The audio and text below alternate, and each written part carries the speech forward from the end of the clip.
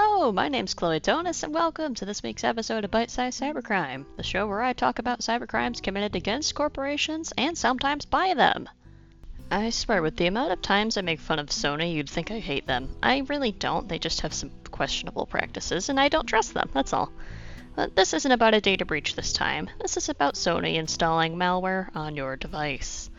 This is the story of the 2005 Sony BGM rootkit. In 2005, Sony BGM existed. It does not exist anymore and has not since 2008. It still kind of exists, but it was renamed and it was merged. But Sony BGM had a history of controversies in its small history, and this is the biggest one by far. BGM was a record company, and one problem plaguing the music community was piracy. To put it into perspective, Metallica famously sued Napster just a few years previously in 2000. Napster actually still exists today and ironically pays artists more per stream than Spotify, but after that whole situation, music producers really took copyright seriously, and well, now we have DMCA, which was not made for Napster versus Metallica, but it did set the precedent for copyright in relation to music, and it's pretty dated and now screwed up in many ways, but this isn't what I'm here to talk about. We're talking about copyright protection methods. Music, videos, and even ebooks now commonly have a form of copyright protection built into them to discourage unauthorized distribution. Digital rights management, or DRM as I will call it, is a technology that manages access to and restricts the use of copyrighted material. There are ways to get around DRM, which is how piracy exists today, but it is against DMCA as well as the end-user license agreement in most products to do so. Sony was especially insistent on protecting their intellectual property, with their senior VP Steve Heckler saying they would do whatever it takes to protect their music and, their money. This apparently included installing a tool called a rootkit. A rootkit is a collection of malicious computer software that allows whoever installed it full administrator access to the device it was installed on. Rootkits are usually installed by either downloading malicious files and giving it permission to make changes to your computer, or by the hacker themselves gaining administrator access to the computer and installing it themselves. Rootkits are also very good at hiding. Most evade detection from anti-malware software, and even if you try to manually search for them, they disguise themselves as normal services running on your computer, by being named similarly to perfectly normal and even required services that do need to run on your device. It doesn't take an information security expert to tell you this is really bad and that no one in their right mind would consent to this being installed on their computer by a third party like Sony. Yet Sony sold millions of CDs that contained XCP rootkits. Even if you disagreed to their end-user license agreement, the rootkit was still installed, and it didn't mention any said rootkit at all in the agreement. So even if you did read the agreement, it was still being installed without your knowledge. The software was not directly malicious, but if you were infected with other malware, they could take advantage of the rootkit's existence by leveraging it in order to gain administrator privileges more easily. Naturally, this created massive security holes for users to the point where some anti-malware vendors included detection for the rootkit in their databases and would prevent it from installing, or at least try to.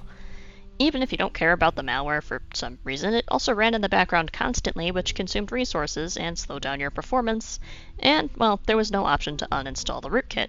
If you manually tried to uninstall it, which was the only way to do this at the time, and it went wrong, you could mess up your operating system, making it unable to find your hard drive, which is then a whole other issue you have to go fix, which, if you don't have knowledge on how to fix it, can be very expensive.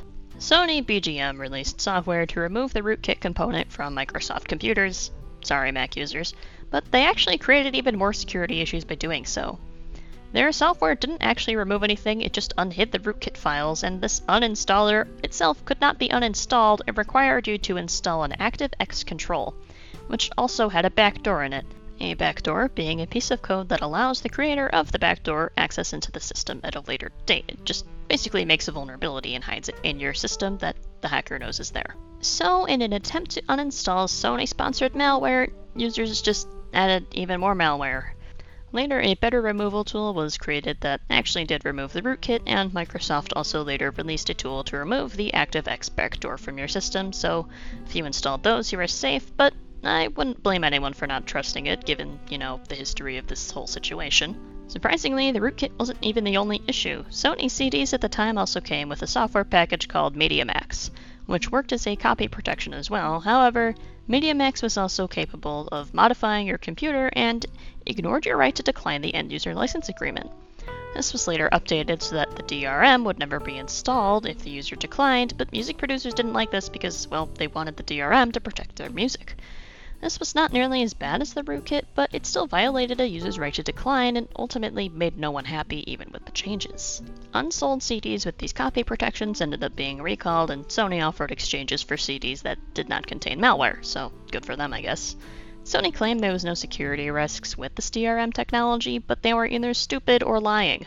Several Trojan horses, applications that look legitimate but are actually malware, and worms, viruses that replicate and spread themselves to other devices, were specifically made to exploit this vulnerability by, well, people who made malware for monetary gain.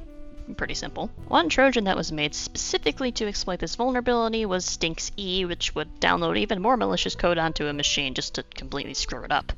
You could get a ridiculous amount of viruses because you tried to listen to legally obtained music. Piracy was probably the safer option in some cases if you knew the right places online, because, frankly, as much as people tell you, not every piracy website will immediately give you 20 viruses and brick your computer. But still, don't pirate things. Legally obtaining music is now a lot more safe than pirating it, and, well, it's legal, so... Naturally, many class action lawsuits took place against both Sony and MediaMax. Sony paid $750,000 in legal fees to Texas, and was ordered to pay up to $150 for every computer damaged by the rootkit, which was pretty easy for Sony to worm out of, as that would be very difficult to prove it was directly responsible. In New York, all those who purchased the XCP CD were paid $7.50 per purchase recording or the opportunity to download a free album. Which, again, given the history of this whole situation, not sure if I'd take that. Sony was also banned from installing DRM onto users' computers without their permission because, why would that not be the default? And in a wicked twist of irony, they were also guilty of copyright infringement. Not because of the music, they failed to adhere to licensing requirements of open source software that they used code from, including VLC Media Player, Lame MP3 Encoder, which is its real name, and a few other pieces of software. So they illegally used parts of open source software to make a software that prevents copyright infringement, and they infringed on the copyright of the open source software, which, that is hilarious to me. Sony, naturally, was completely torn apart by the press for probably the first time for a cybersecurity-related incident. This was both by mainstream media and information security news media alike. It is actually hard to calculate the total amount of damage done by Sony from people just having a botched removal of, the rootkit to other malware exploiting the rootkit. I always say that you should only download software from a trusted vendor, and that is true, you should do that, but sometimes it's important to determine what vendors you really can trust, and even if you do really trust a vendor, well, frankly, they ultimately have their best interests in mind, not yours. Thank you for tuning in to this week's episode of Bite Size Cybercrime. This one made me a little mad to research, and, well, for the time being, this is my last scheduled criticism of Sony, and unless they do something newsworthy, we will not be hearing about them for a while. Until next time, stay secure by not installing rootkits that Sony gives you.